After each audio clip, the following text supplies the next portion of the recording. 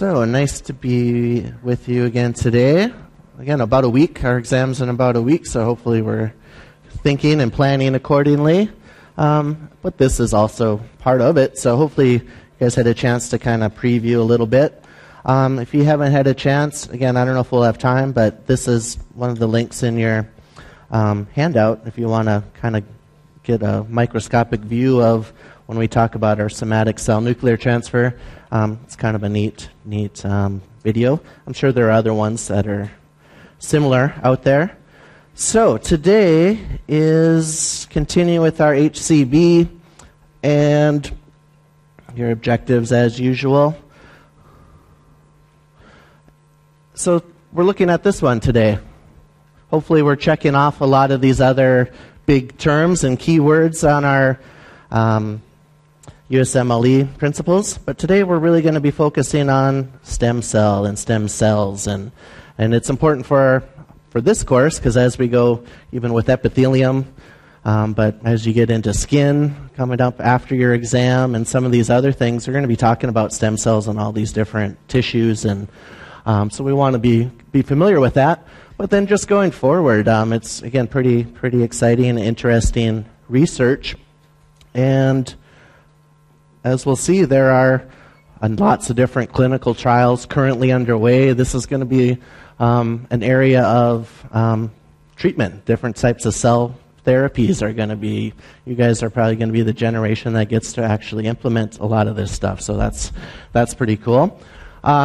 So these guys, just to kind of highlight, again, some of the pioneers in the field. Dr. Gurdon, Yamanaka, again, won $1 million for their work looking at stem cells and basically to create induced pluripotent stem cells. So they take an adult cell and push it back to turn it into a pluripotent stem cell. So we're going to look at that a little bit today. But it's also a reminder that I've got a couple of clickers for you. So get your clickers out.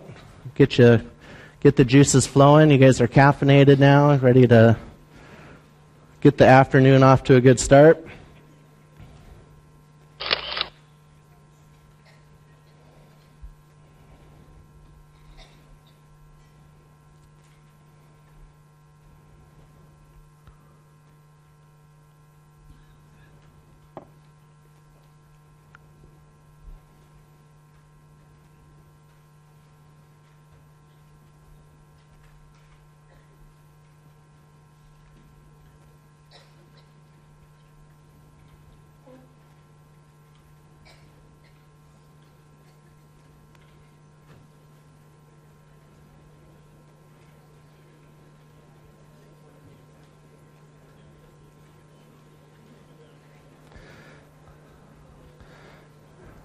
All right, I've got one more for you.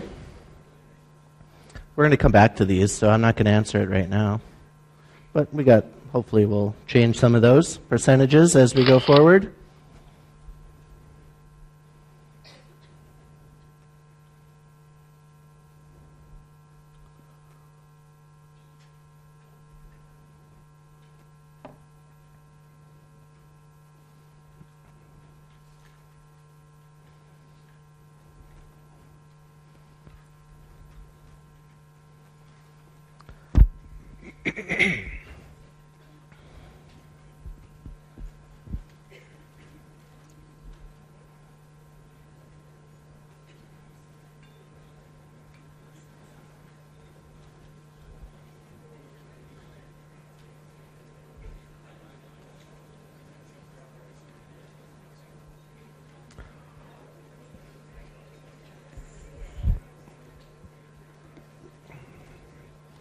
All right, that's a good question, right? That is a good one. That's what we like. So good. Let's try to remember what you put and see how things change at the end.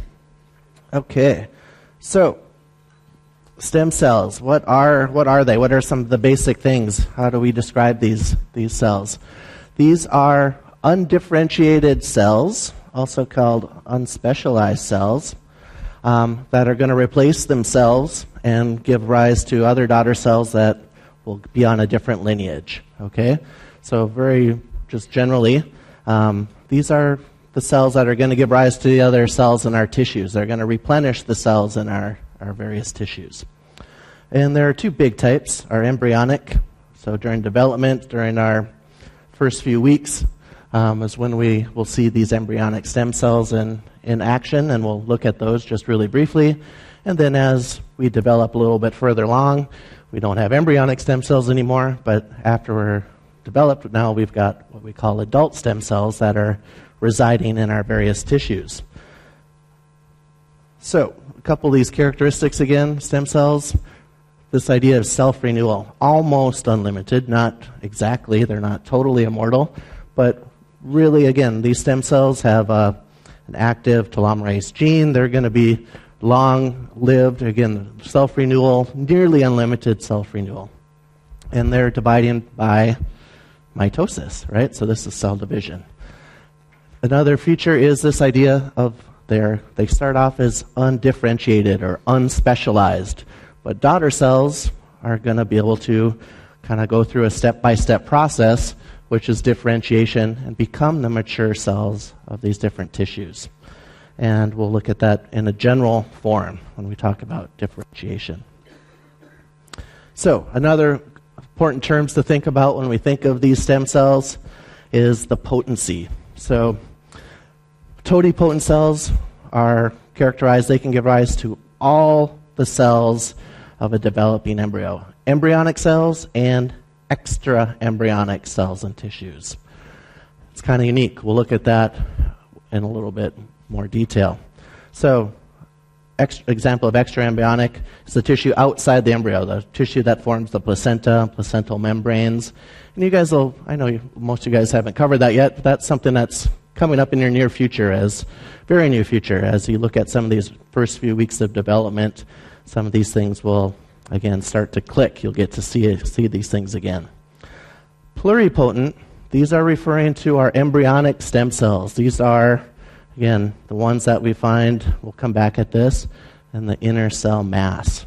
These are pluripotent. They can give rise to all the tissues of the embryo. Not extra embryonic tissue, but the embryonic tissue. So all the 200 plus different types of cells in the body, the 4 major tissue types, they're going to give rise to the tissues of our body. So that's why they're especially kind of important for research areas.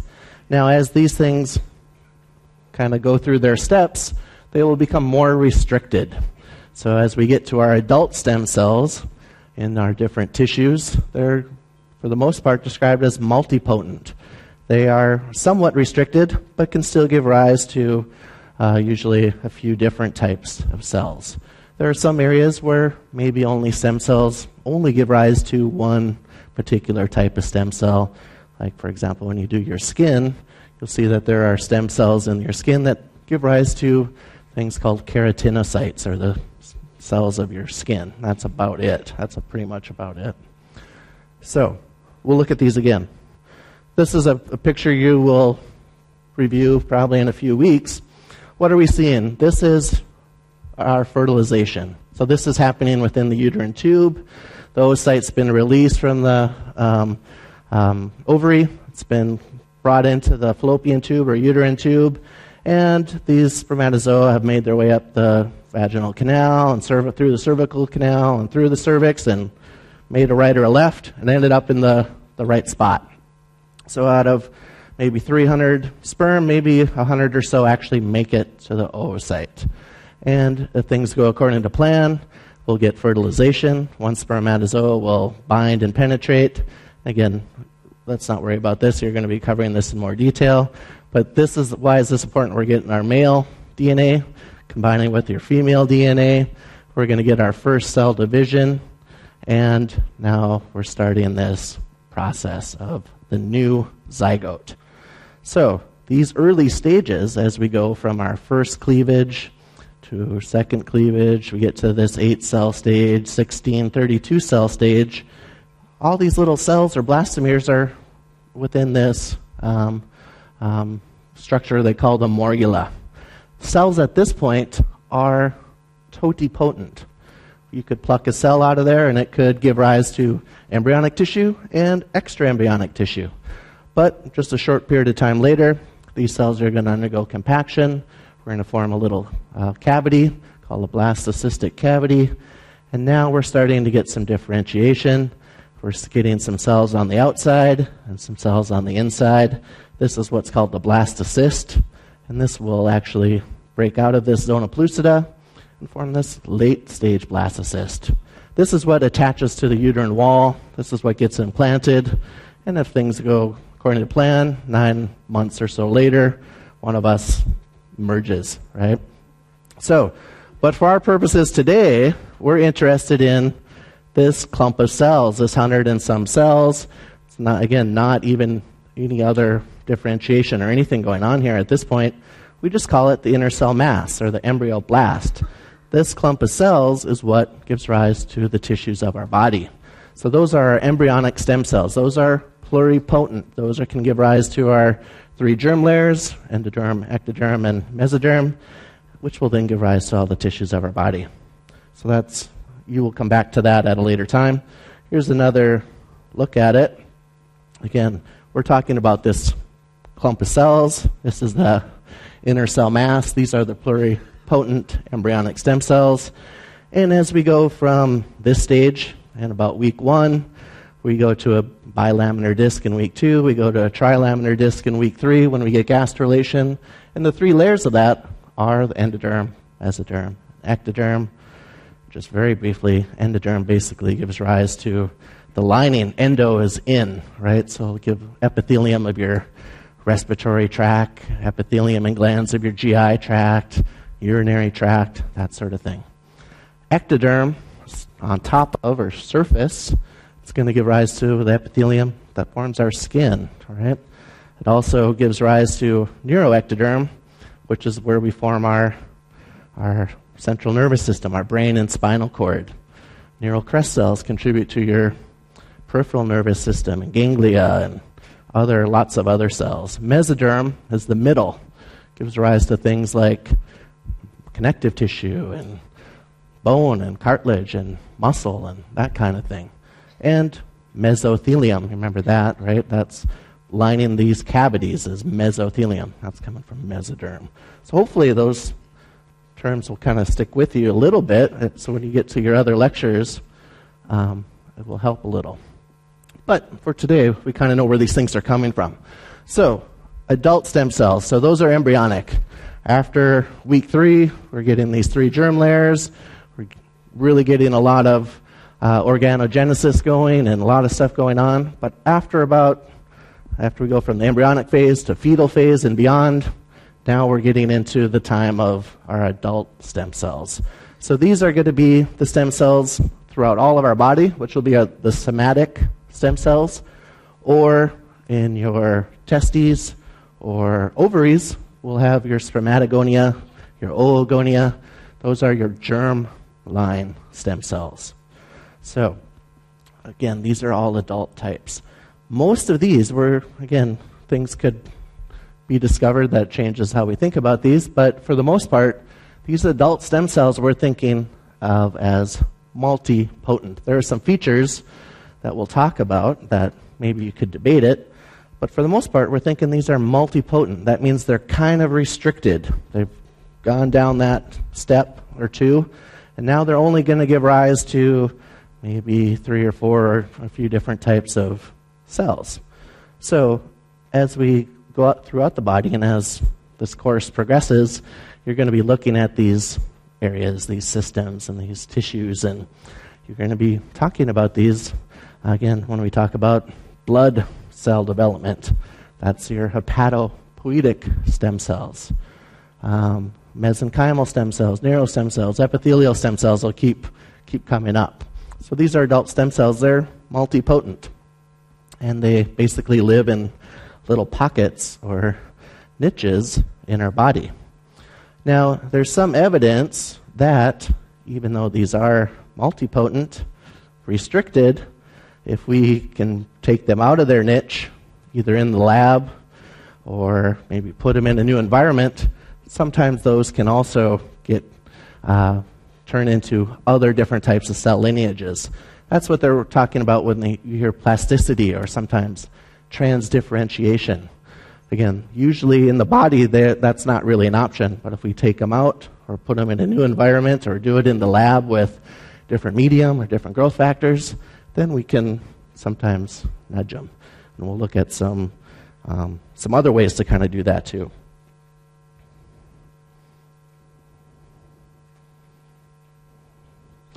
So these are, again, you're not going to memorize all these yet, but as you get into these different tissues, these are all some of the cells you're going to be getting really familiar with, being able to identify them, what's their structure, what's their function.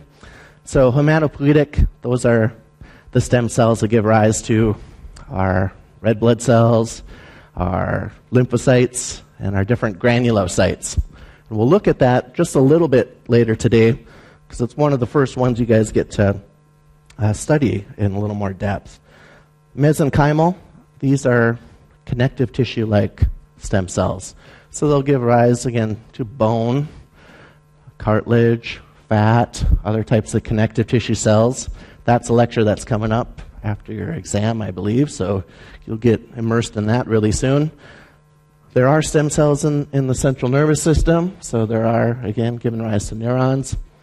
Epithelial stem cells, both lining different parts of our respiratory system and GI system, and you'll be talking about those. And the skin, a lecture right after your exam, you'll be looking at these in more detail. So again, all these are examples of adult, multipotent stem cells. And here's when we talk about the bone marrow. Again, this comes up a couple times in this hour.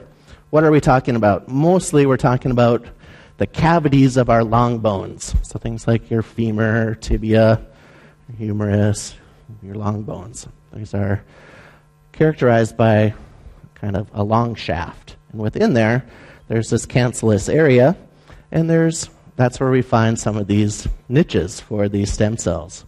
So in this area, within the bone, the cavity, we'll find hematopoietic stem cells, which are going to give rise to all these different types of blood cells, mature blood cells. And we'll come back to this, but what happens? Remember, these have ability for self-renewal. They can replace themselves and give rise to progenitor cells that are going to go through a step-by-step differentiation. This comes up when we talk about leukemias. So hematopoietic stem cell gives rise to your multipotential stem cells.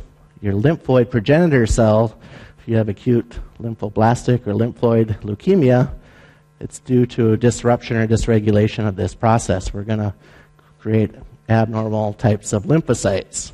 If you get a myeloid type of leukemia, there's going to be a dysregulation or problem in this process where you produce usually granulocytes or megakaryocytes or red blood cells. So this will be coming up again in the relatively near future. There's also stromal cells in this cavity. So we can make, again, bone cells, bone precursor cells, things called osteoblasts. You can make chondroblasts, you can make fibroblasts, again, to replenish this area and the bone itself.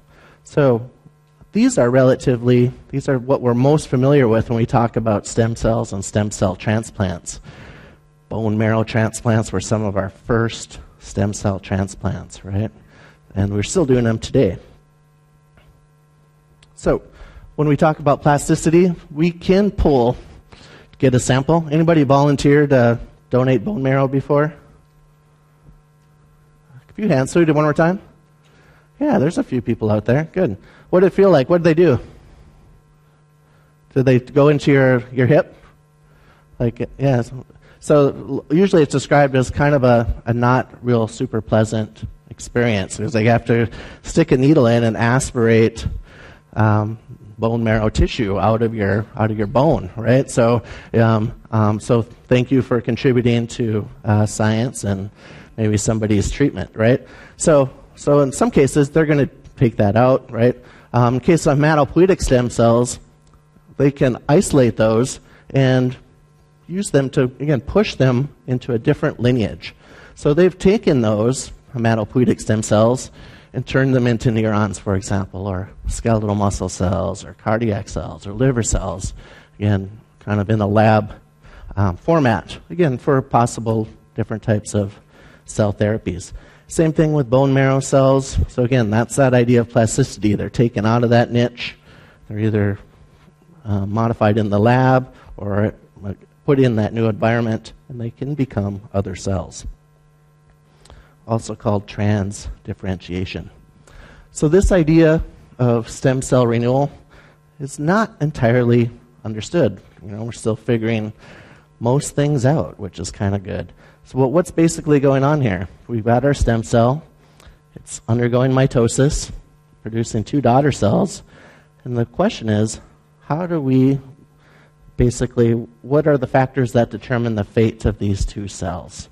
One of these is going to be keeping those stem cell qualities going through this process, so it renews these stem cells and produces them. There are some other factors that are going to say, hey, this daughter cell is going to be going down this new pathway. So that's what they're meaning by asymmetric cell division. All right? 2 daughter cells with 2 different cell fates. And there are a number of different things that come into play. Some extrinsic factors, including the environment where these stem cells are located, which is the niche. And also, likely, some things that are within these cells during division that are within the cells that determine the lineage. And that's the intrinsic factors, or intrinsic mechanisms. So, extrinsically, what are some of them? Some things, again, you are familiar with at this point, but they're in a niche, right? So they could be bound to other cells, cell-to-cell junctions. They could be bound to matrix with your integrins. They are going to be responding to certain types of growth factors in that environment. And then other cells are going to have a different type of extrinsic signaling path. So all these factors are likely play an important role. And again, kind of explains maybe as we age, as these niches kind of change, we get different environments and different things happening to our stem cells. It kind of can explain some of our aging effects, where we can't replenish tissues very well, and we just can't. We don't have that proliferative ability anymore. So intrinsic. Now these are not as well understood. Again, these could be proteins, or even mRNAs that are localized to different poles of these dividing cells. The spindle itself can play a role. How these cells are being divided can play an important role. But the idea is certain intrinsic proteins or mRNAs, or perhaps even some organelle-related signals, are isolated in one cell and not another cell. And that is what can create a difference between these 2 daughter cells and result in a different fate of these different cells. So this one can then go on, go down this next step, proliferate, and go on a differentiation path. So we're not going to get into all those details, but they are, again, still lots of research going into these different signaling factors. So what are some other things that make stem cells? What gives them their kind of stemness quality? Another important thing is the expression of transcription factors. All right? And again, so stem cells are undifferentiated, right? So their DNA has a kind of a unique packaging compared to like a differentiated cell. Certain genes are going to be active in stem cells that are going to be turned off in differentiated cells. Genes are going to be turned on in differentiated cells that are turned off in stem cells. And some of the important factors that keep stem cells undifferentiated are these transcription factors. Sometimes they call it like a cocktail of transcription factors, because we can take these in the lab, take an adult cell, somatic cell, transfect them with these transcription factors, and we can push that adult cell back into an embryonic state. So by putting these transcription factors into that cell, they're going to start transcribing embryonic stem cell-like genes, and it's going to, again, kind kind of lead to the transcription of lots of those different types of genes, and it's going to turn other genes off, those lineage-specific genes off. So these will come up again when we talk about induced pluripotent stem cells. So we're inducing these cells to go back to an embryonic state using transcription factors, for the most part, and media and growth factors and other things. So we'll look at this just briefly. How is this kind of regulated? I know you guys are going to be talking about gene regulation, if you haven't already, in the near future. But there are a number of different, obviously, theories about it. There's one family of proteins that is thought to play an especially important role in silencing certain genes, and they're called this polycomb family. We'll look at an example of those. So they can be bound to certain genes, silencing certain genes, and if they're not bound, those genes can be active. And of course, that will affect everything from other effector proteins to our cell cycle. So here's a look at this, and again, just kind of a simplified version of that. In our stem cell genes are active. Again, that DNA is loosely packaged. Transcription factors are able to get there and do their job. But these polycomb complexes are bound to other areas of the DNA, and they're silencing those regions. And again, in this example, these are going to be genes that are involved in making that cell become a certain mature cell type or phenotype, which is called lineage A, or lineage B, or lineage C. So what happens? Well, as we go to the next step, we're going to start to turn off some of these stem cell genes and start turning on lineage-specific genes, right? So these polycomb proteins, or complexes, are thought to play a role in that. So if we shut off our stem cell genes, release or activate our lineage A genes, keep these other ones down, that's going to push that cell along a certain lineage. Same thing in the case of B. We're going to turn off the stem cell, turn on B. Case of C, turn off the stem cell genes, turn on our lineage C genes.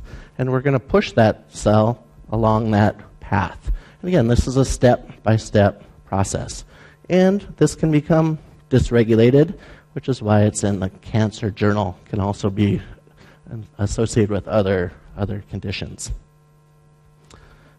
So we'll look at, again, just kind of break that down a little bit. Here's the picture we were just looking at. Self-renewal, undifferentiated cells. Some daughter cells are going down that lineage. And in the case of our bone marrow, we're going to get our multipotential cell, giving rise to the next progenitor cells, our lymphoids, our myeloids. And each of those is going to have the potential to give cells along a different lineage. Again, by turning off stem cell genes, turning off NK or natural killer cell genes, or turning on T lymphocyte genes, or turning on B lymphocyte genes. Again, this is a step-by-step process. And each tissue and stem cell will be kind of unique. So this is from your blood lecture and chapter, I guess, where you'll be looking at this. It's one of the few times you really get to kind of study some of these intermediate cell types as you go down each of these steps.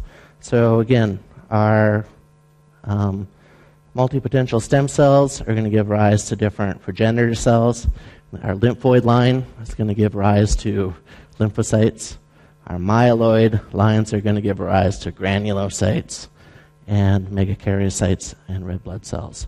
So our goal today is not to remember all these little details, but to kind of emphasize this is a step, right? So we're going to get certain genes being activated and turned off to get it on the NK line, and then that's going to be a next step until we get to our mature differentiated cell point. And you can see this is not always taking place in the same place. Again, most of these stem cells are found within our bone marrow, but sometimes final differentiation doesn't occur until they've exited that tissue and gone into connective tissue or other areas. So again, the point is step-by-step regulated activation and triggering of genes. Yeah.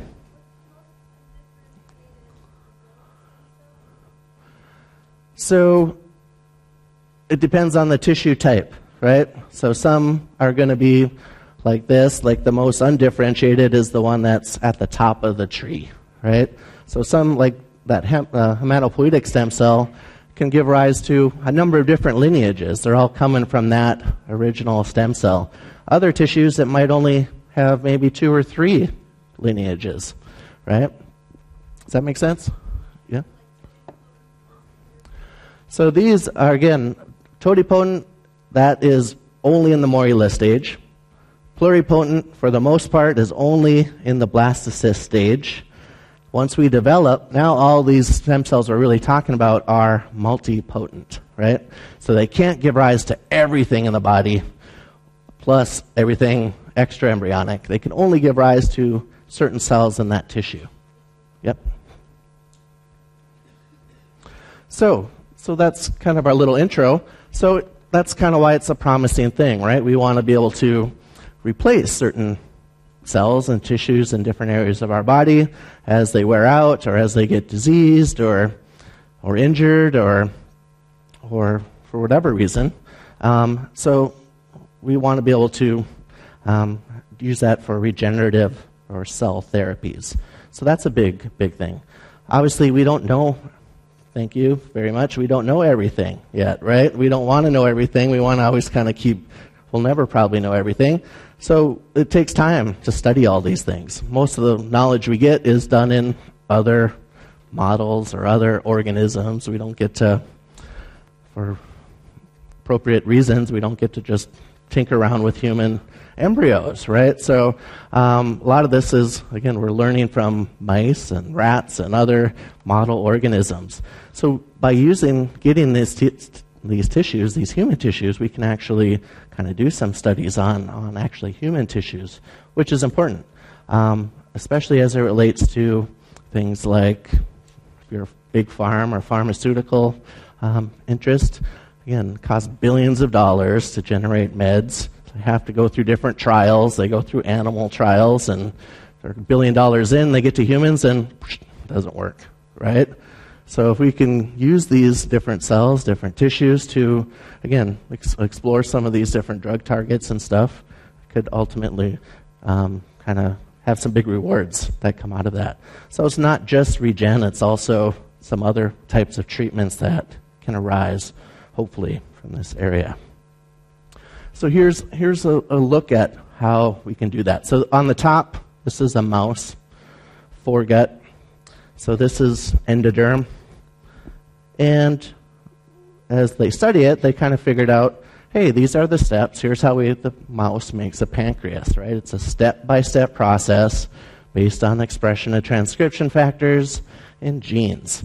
So we go from just your generic endoderm into endoderm that has a pancreas specificity into, again, starting to generate some cells of that pancreas type, express new transcription factors, and ultimately, again, whether they're exocrine or endocrine, and then specific cells of the endocrine line. So pancreas is where the endocrine part of your pancreas produces beta cells or makes beta cells, and they produce insulin, right?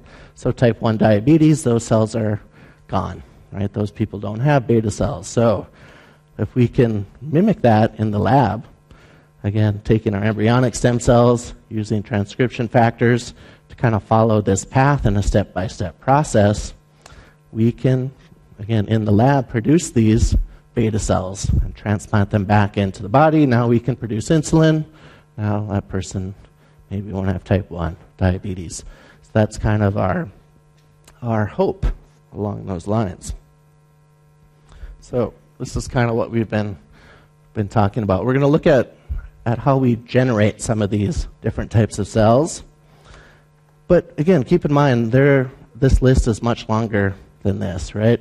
At the very end, there's a slide with some clinical trials, and they list all the different types of stem cells in use and what diseases they're targeting. And again, it's hundreds and hundreds of potential therapies that are in place. not to mention some of the core basic research that needs to continue to develop, and maybe even some other pharmaceutical or safety-related options. All right. So, looking at how do we get embryonic stem cells? Anybody? From our inner cell mass, right? So the blastocyst. So where are we going to get these from? We have to have a woman that's willing to take some hormones and crank out a few oocytes, and we have to have a willing partner to donate some spermatozoa, and then in the lab we will do some in vitro fertilization, right? That's where most of our blastocysts for embryonic stem cell research comes from. IVF, in vitro fertilization. So again, either a mother or father, or a mother, father, and a surrogate, or some combination thereof. We need oocytes and we need spermatozoa. We need to put them together and create our blastocyst. And this is all we're interested in. Again, that clump of cells. It's not differentiated yet. And we'll look at kind of the timeline of this. But we can take those, right? We can use those for those areas we were just talking about. Another option, again, what's kind of a drawback of this? It's a non-self cell, right? You're getting it from a donor, and again, the IVF. It's not if you want treatments for your body, you can get those stem cells. They're going to be a non-self cell. You can work around it, but it's just one of the pitfalls. So what's an option around that? You can take one of your own cells, take the nucleus out, take the oocyte, take its nuclei out, put your nuclei into that oocyte, and now we can let it divide, right? We can create an inner cell mass that is unique to your DNA. So that would be an example of an autologous transplant. You're taking a cell from your body, growing it, proliferating it, turning it into an embryonic stem cell, then putting it back in your own body. That's autologous. If it's coming from another person or another donor, that's allogeneic type of transplant. All right. So we'll look at these in just a little bit more detail, because there's kind of always some new developments in these different areas. So for these, what do we do next? We got this inner cell mass from either case. They need to culture those, right? And that has some other there's no one perfect way to do it, right? Every method has got pros and cons, good things and bad things about it. So in this case, we're going to remove that clump, we're going to culture it, and create these different colonies of cells. That will be our embryonic pluripotent stem cells. What's the problem, though? When we culture, anybody's done any culture before, you have to use medium. Usually you need serum, you need growth factors, you need other stuff. If you're going to put it in a human body, it's got to be safe, right? So if you're using fetal calf serum or you're using some other type of medium, it kind of raises some issues, right? Because it could have viruses, could have other things with it. So there are pitfalls with that. Again, other thing is, these cells are not your cells. They are non-self. So that potentially can raise some issues, some immune response issues when they're put into your body. So again, positives, lots of good positive things, and a few negative things that are tough to work with. And some people, again, nobody's telling you what to think. Some people have some ethical issues using these IVF embryos. Again, these are donated. They are the ones that have not been implanted into the donor mother. They're frozen or discarded, right? So keep that in mind as well as you consider some of these options. So some of the first human embryonic stem cell lines, again, not that long ago, 1998. Again, in Science, reported the generation of some of our first human embryonic stem cell lines. Shortly thereafter, there were a lot of restrictions put on stem cell research in the U.S. that kind of slowed things down for about 8 years. So here's our video. I think I'm going to let you watch that on your own. But this is our oocyte. Just very briefly, it's surrounded by a glycoprotein layer, and we've got some polar bodies. But in here, this is our oocyte, okay? And within there is the nucleus. So what they're going to do is take this pipette, plunge it in, suck that nucleus out, remove it, then they're going to put another nucleus in, and then let this thing divide. So I'll let you guys, if there's time at the end, we'll see if we can get it going.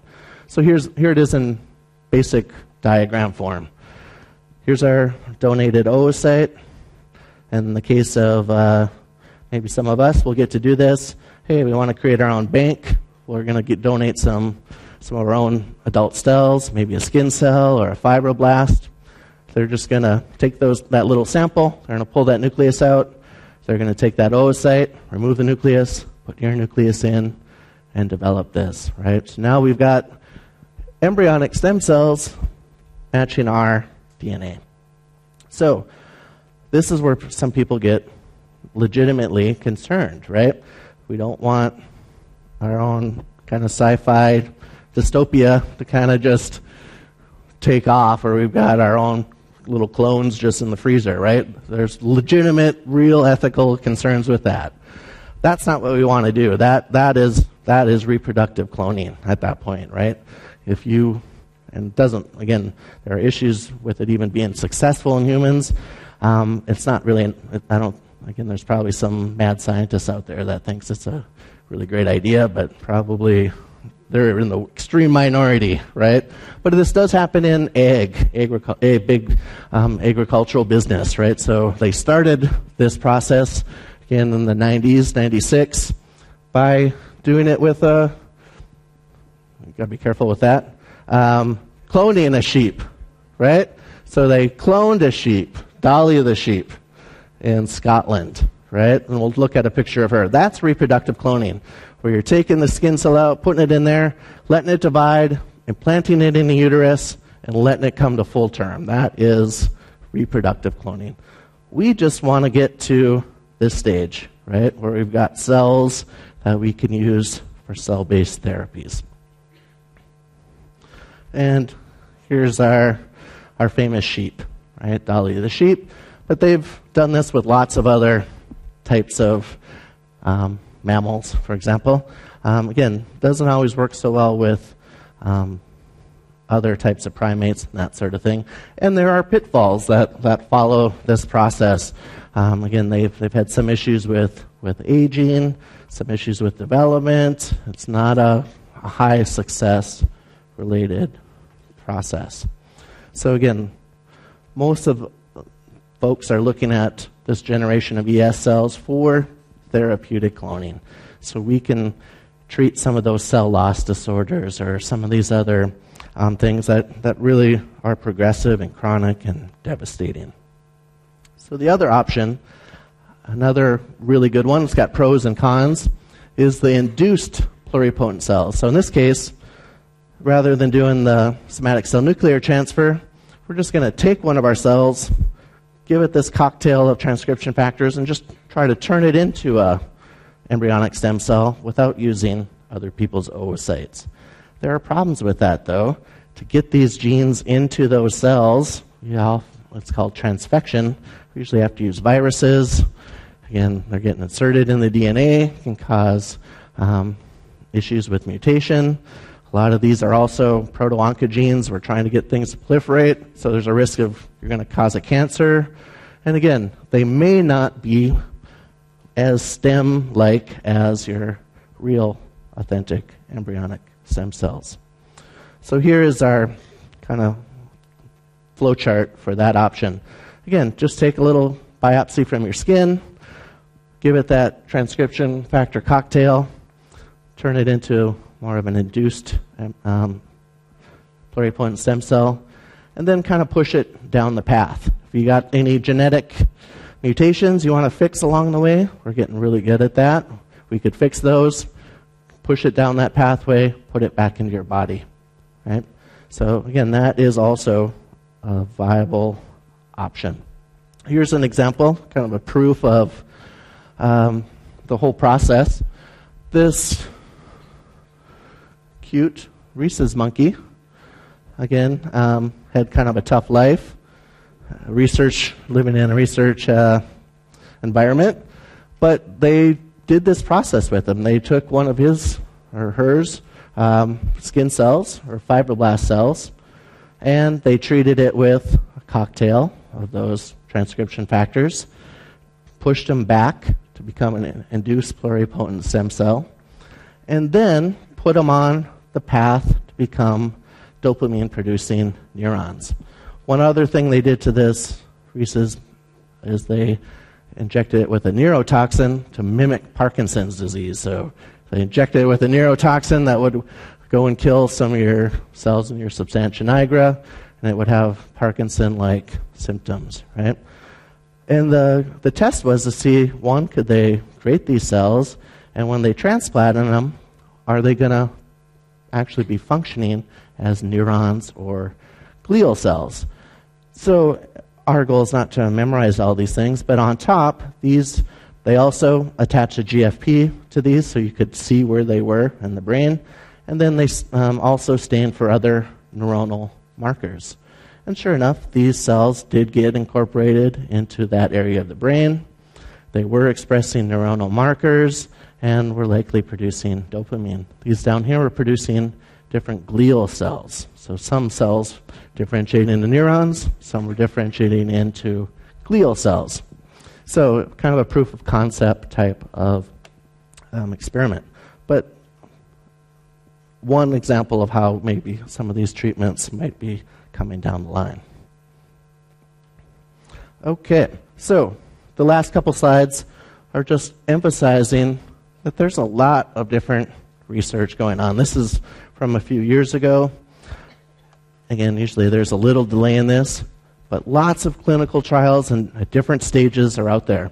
Again, some of these are largely government funded, but there's a lot of private research, pharmaceutical research into a lot of these different areas as well. So, promise is pretty high, and there's also a lot of hype with it, and that can also bring out some of the more shady side of medical tourism and that kind of stuff where people really promise things they can't really deliver yet, right? They charge people lots of money saying they're going to fix your mom's Parkinson's or MS or something, and there's not a lot to necessarily back it up unless, again, you're doing some of these clinical trials. Again, so something to be thinking about. Okay, I think I've got a couple of clickers for you. This is a kind of a recent thing that was pretty exciting, where these are oocytes, obviously, that were generated by stem cells. So they took embryonic stem cells and induced pluripotent stem cells, pushed them all the way back and turned them into an oocyte. So now we can start from that oocyte and go back, right? So again, kind of a neat thing. That's, again, kind of pushing things. These are in mice, not in humans. So these are mice oocytes.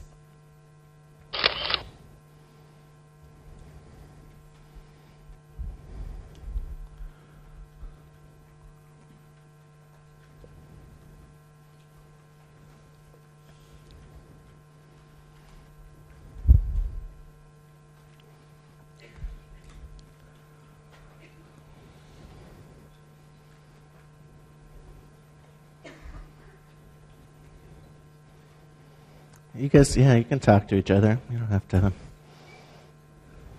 go solo.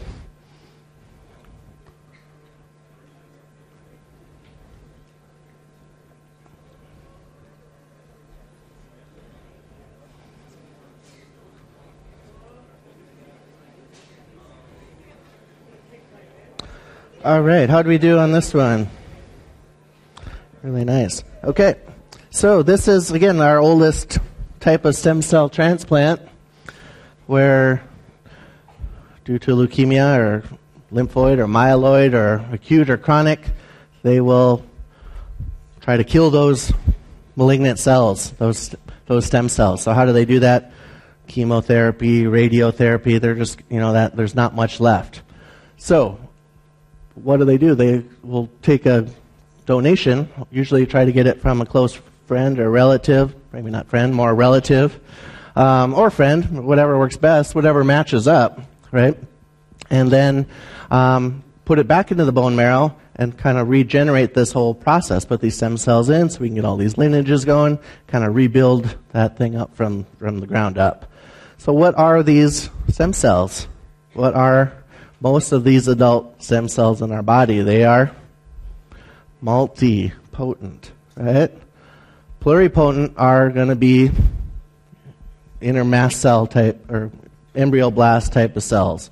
Again, you could maybe debate it, but this is the common characterization of these hematopoietic stem cells. They're only giving rise to this lineage. They're not giving rise to neurons or muscle or anything else, just blood cells. So they're not pluripotent. They're not all tissue types.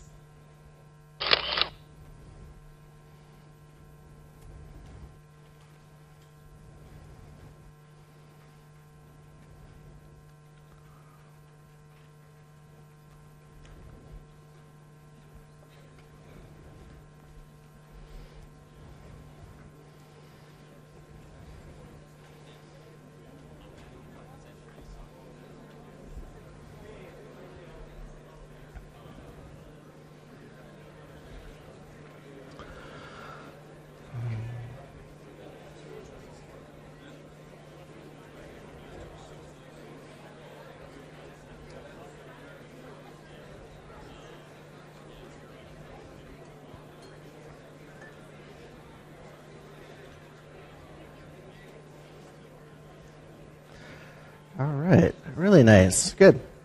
So this is non-self. This is a donor. This is another person's stem cells, another person's DNA, and you're putting it in your body. So it's allogeneic or allogenic sometimes called. If it's coming from, you take your stem cells out, irradiate yourself, and then put your stem cells back in, it's self to self. So what would that one be called? That's your autologous. These other ones are kind of other terms you see in biology. If you're talking about genes, orthologous genes are related genes but in different species. Analogous, again, homologous, these are kind of other terms for genes, not necessarily transplants, right? So good. Let's take a break, and when we come back, we'll talk about cell adaptation.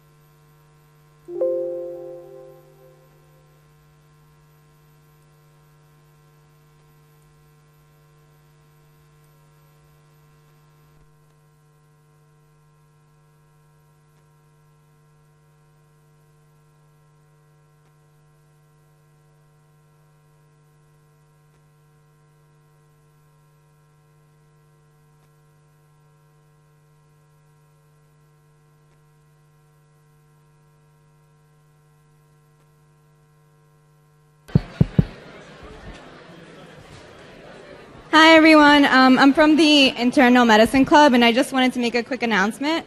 So next week, Thursday, on February 9th, we're going to have a SimLab workshop. You get to listen to different heart sounds, and it's really interesting. You work with a professor. So if you want to sign up, if you're interested, I posted on your Facebook class page, so there's a link. It's first come, first serve, so try to sign up soon. And it's next Thursday, 6 to 7 in the SimLab. Thank you.